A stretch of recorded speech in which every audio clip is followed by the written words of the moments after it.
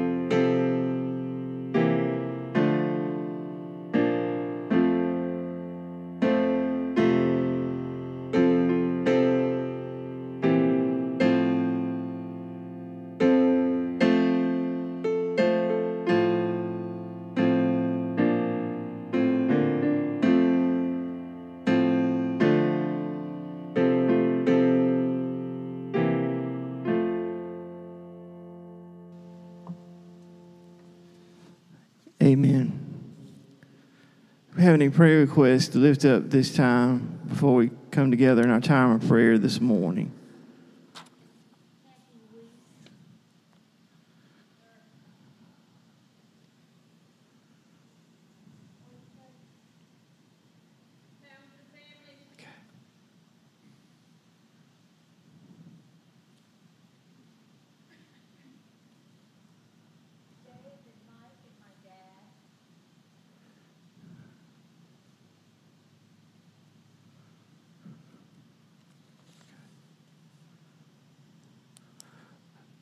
Let us come and join together in prayer.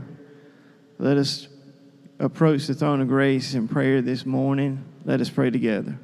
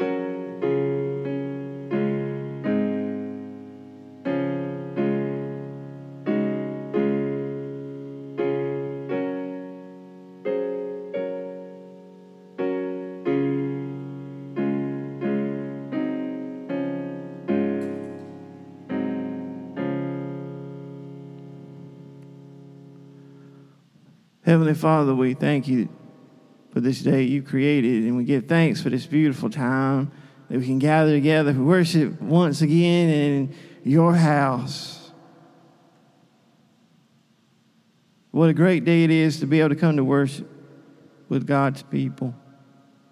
We come with our hearts filled with joy and expectation, and we're filled with gladness that we can return together and meet in your presence.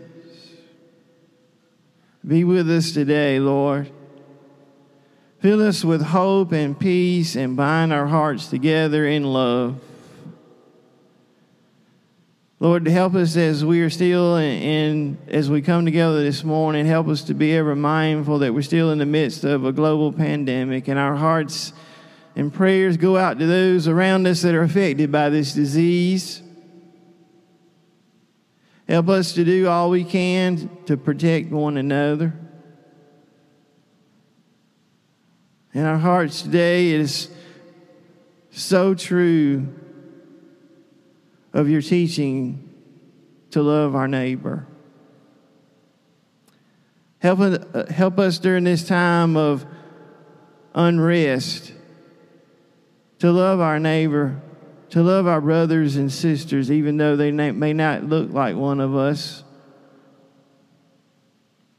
They may be different or come from a diverse background or come from a different economic state of life or have a different culture. Help us to be a neighbor to them.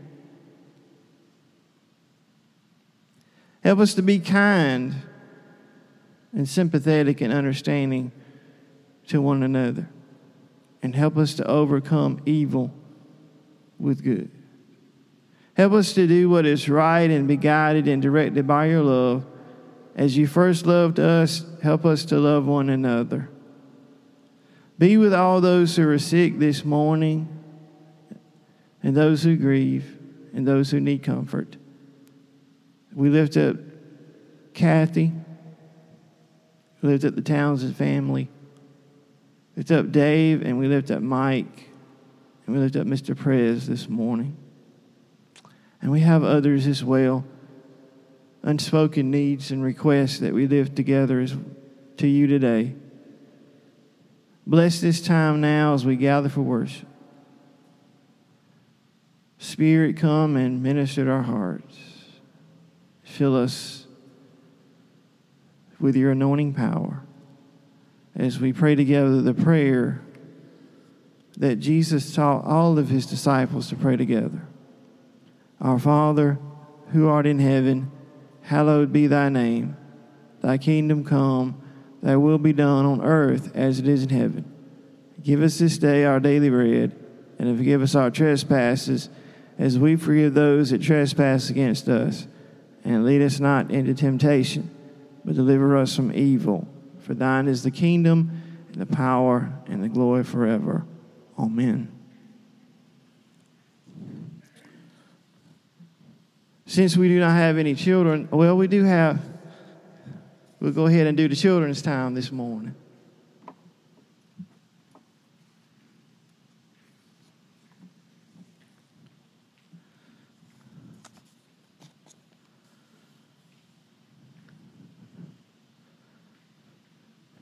How many of you want to welcome all the children this morning that are listening as well?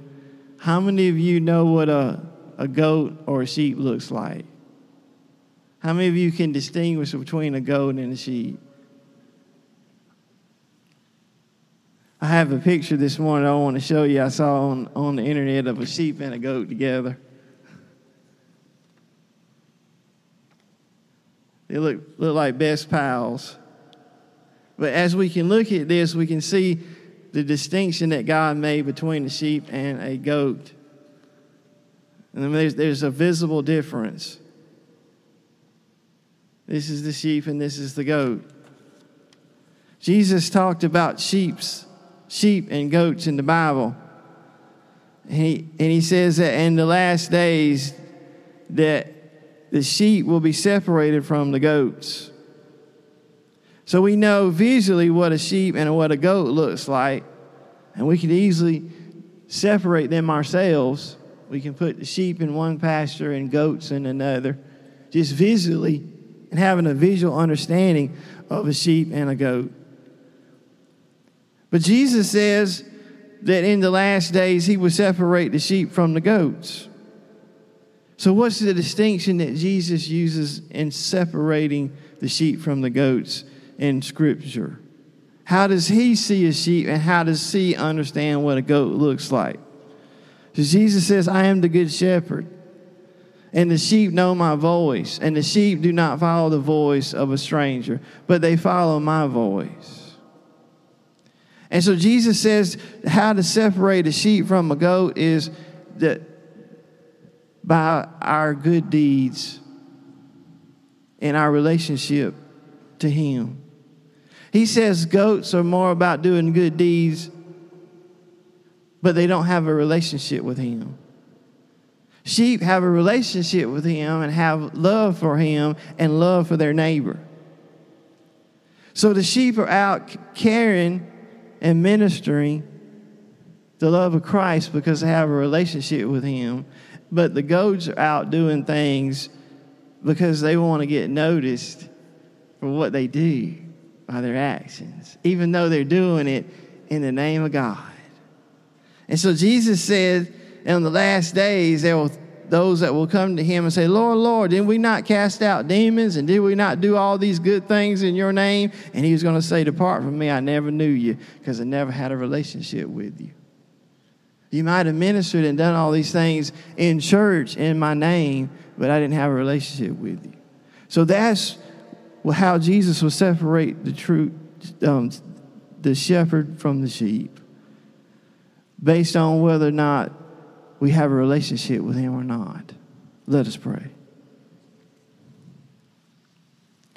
Lord, help us this morning to have a relationship with you and to understand the sheep know you, they love you, they follow you because of the love that they have for you, and they share that love to each other. A goat is more worried about themselves and showing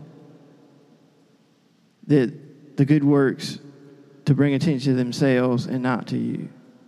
Help us this morning to be the sheep that you call us to be in the world. We ask this prayer in your name. Amen.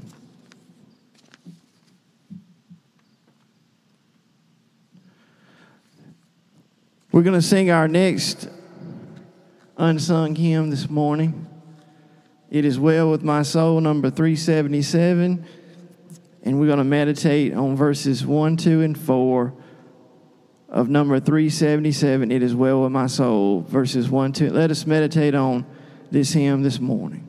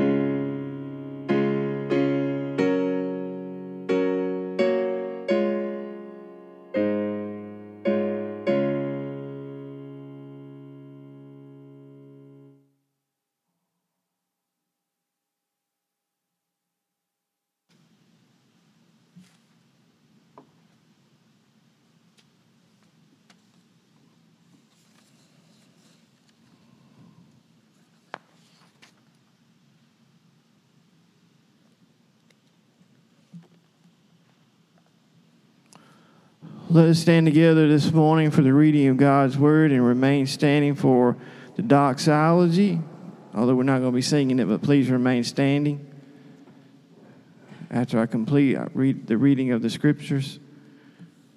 This morning, our text is different from what is in the bulletin.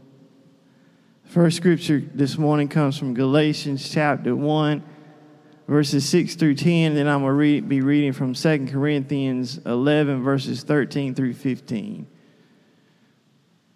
Reading now from Galatians chapter 1, verses 6 through 10, and I'm reading from the New King James translation.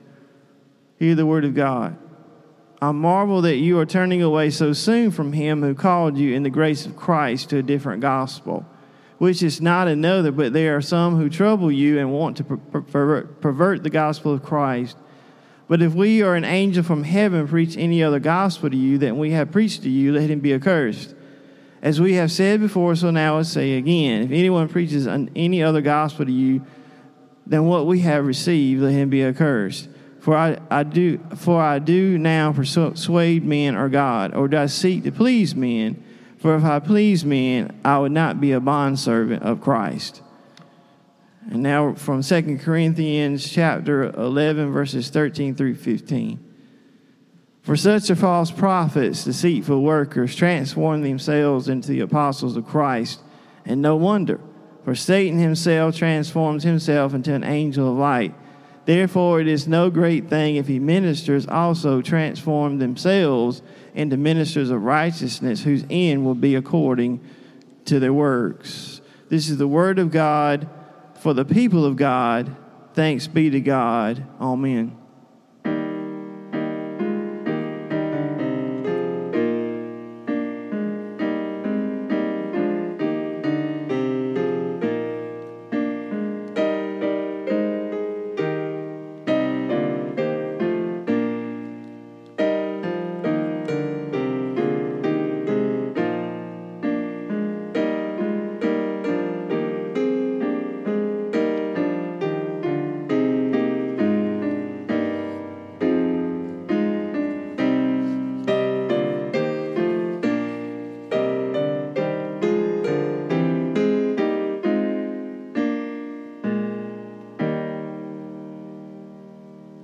Thank you. You may be seated. You ever been scammed? You ever been hoodwinked? You ever had the carpet pulled out from underneath you? You ever got cheated? You ever had the wool pulled over your eyes? It doesn't feel good to be cheated or robbed or stole from, and it doesn't feel nice to be tricked and promised one thing and given something else. Every day, computer hackers are busy trying to fish for your information. It's called phishing. They send you these fake emails to try to get you to open up the attachment, and then they got you. They can download your info, your personal info from your computer. Every day, phony contractors show up knocking on your door trying to fix your roof after the storm. They look legitimate. The price seems right. You pay them up front, a small fee to get the materials, they say, and then you don't see them anymore. They cash your check, and they've left for Mexico. Every day, phony real estate agents or stock market investors call you up on the phone and say, boy, I got an investment for you. Let me tell you about it. It will help your family get what you need. You pay a little interest over time, and you get what you want. Well, when time comes for you to cash in for your investment, you realize that you have no money. You paid into a slush fund that was part of a Ponzi scheme. Or you receive a phone call that says, hey, you just won an all-expense-paid cruise. All you got to do is send in $1,000 to pay the taxes, and you get a free ticket and a cruise. But you pay the money, and you don't get no tickets in the mail, or you don't get no cruise. See, every day, people are duped by scammers out of hundreds of thousands of dollars. They even can call your caller ID and hijack it with a fake number. You answer it, and it's the scammer on the other end trying to cheat you. Is there no safe place in the world from scammers? Is there no place that you can keep your information safe? Surely, the church is safe. Surely God's house is safe. Surely there are no scammers or hackers within the house of God. Or is there such thing as a Christian scam artist, a Christian hacker? Oh, I forgot to tell you the name of my message is Stealing Jesus. Surely there's not a soul in God's house that promises one thing and then offers us something else. I dare not think it. You remember how you felt when you realized that you got duped out of your hard-earned money? Oh, you felt kind of stupid. You felt kind of stupid that you fell for that fake email. I can't believe it. It happened to me, we say. I actually wrote the check. I was ready to get that cruise. I actually bought into it. And we often make that vow, oh, I'll never do that again. You won't catch me falling for that. Instead of getting what we were promised or what we wanted, we got something else. We bought into a lie, and we were left empty with nothing.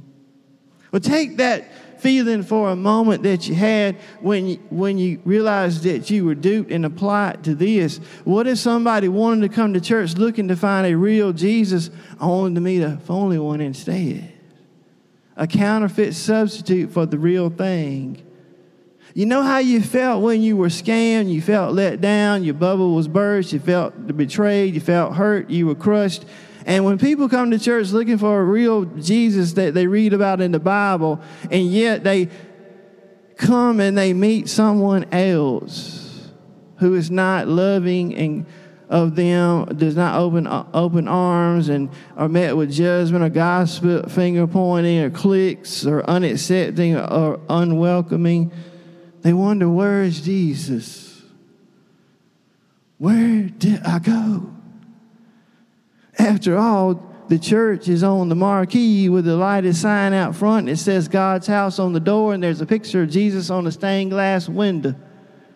It even says, to this, do in remembrance of me on the altar.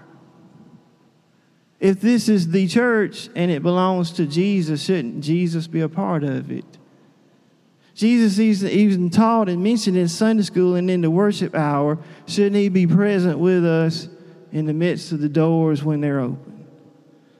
This is the assumption that people make when they come to church. They come to meet him. Maybe he's hiding in the back. Maybe he's having coffee. Maybe he's being held hostage. Maybe he's tied up. Maybe he's out to lunch. Maybe he's hijacked. Maybe he's stolen. Maybe some church scammers have come and impersonated God's people. Maybe some church con artists have come in to pretend that we're all happy Christians singing Kumbaya. Maybe some Christian hacker has gotten hold of the church's personal info and is conducting services and going about God's business in the name of God without inviting Jesus or including him. Maybe that's what's going on, right? Surely there are no con artists in church, are there?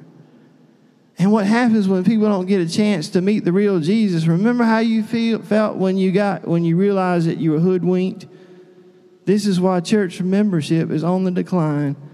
People come off the streets from everyday conflict trying to find a piece of God and trying to meet a real loving Jesus, to love them who they are, to feel his arms surrounding them, to know his peace.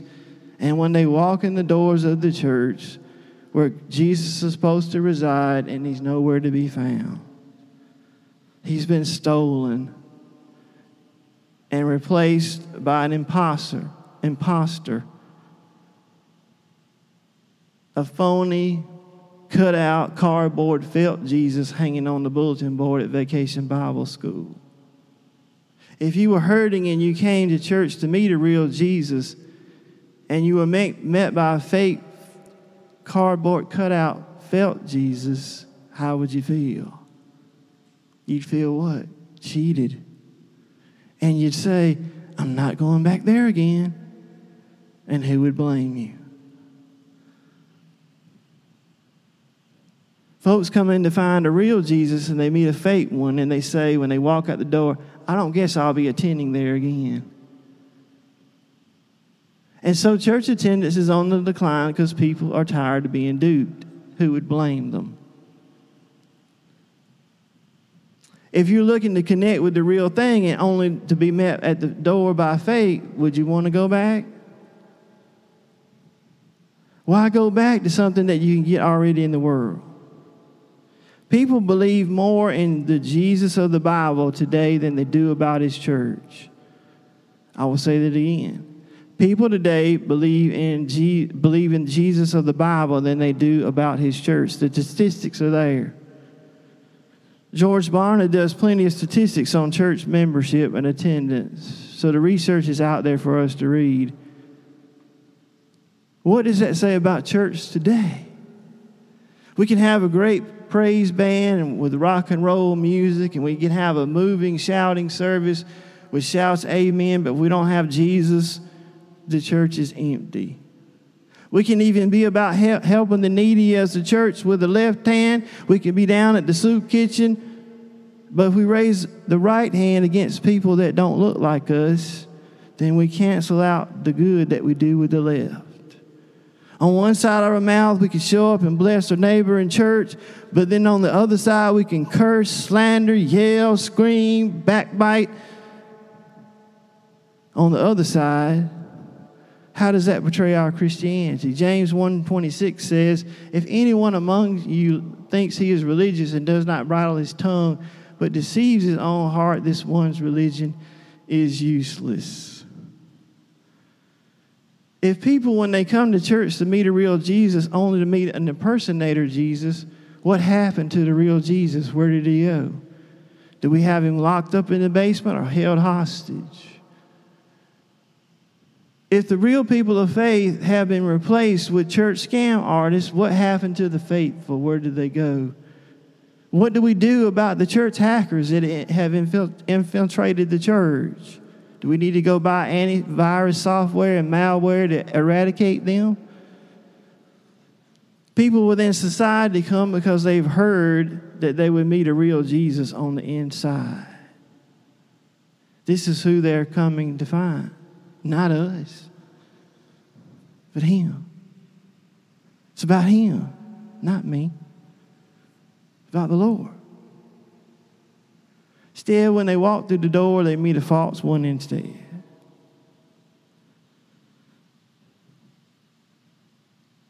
And they feel scammed. Scammed in church. Now they say, well, maybe the Bible isn't real. Maybe this whole God thing is not real.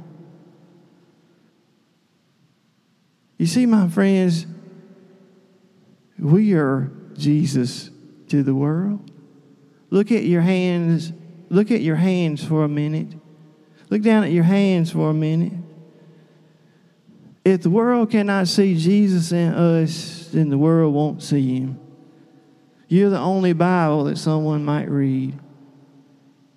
If they don't see Jesus in us, where can they see him? We need to come together and be the Jesus that this world needs more now than ever before. We need to start standing up and be the real Christians that God has called us to be. Surely, there are no scammers in the church. In the name of the Father, the Son, and Holy Spirit. Amen.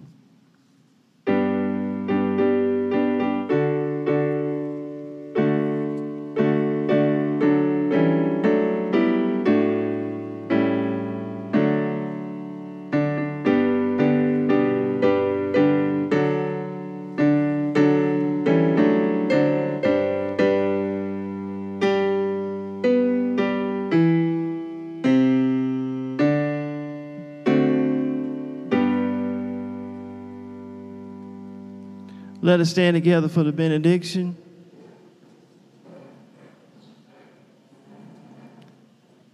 May the grace of God, the love of Jesus, power and the fellowship of the Holy Spirit abide in each of you both now and forevermore. Amen.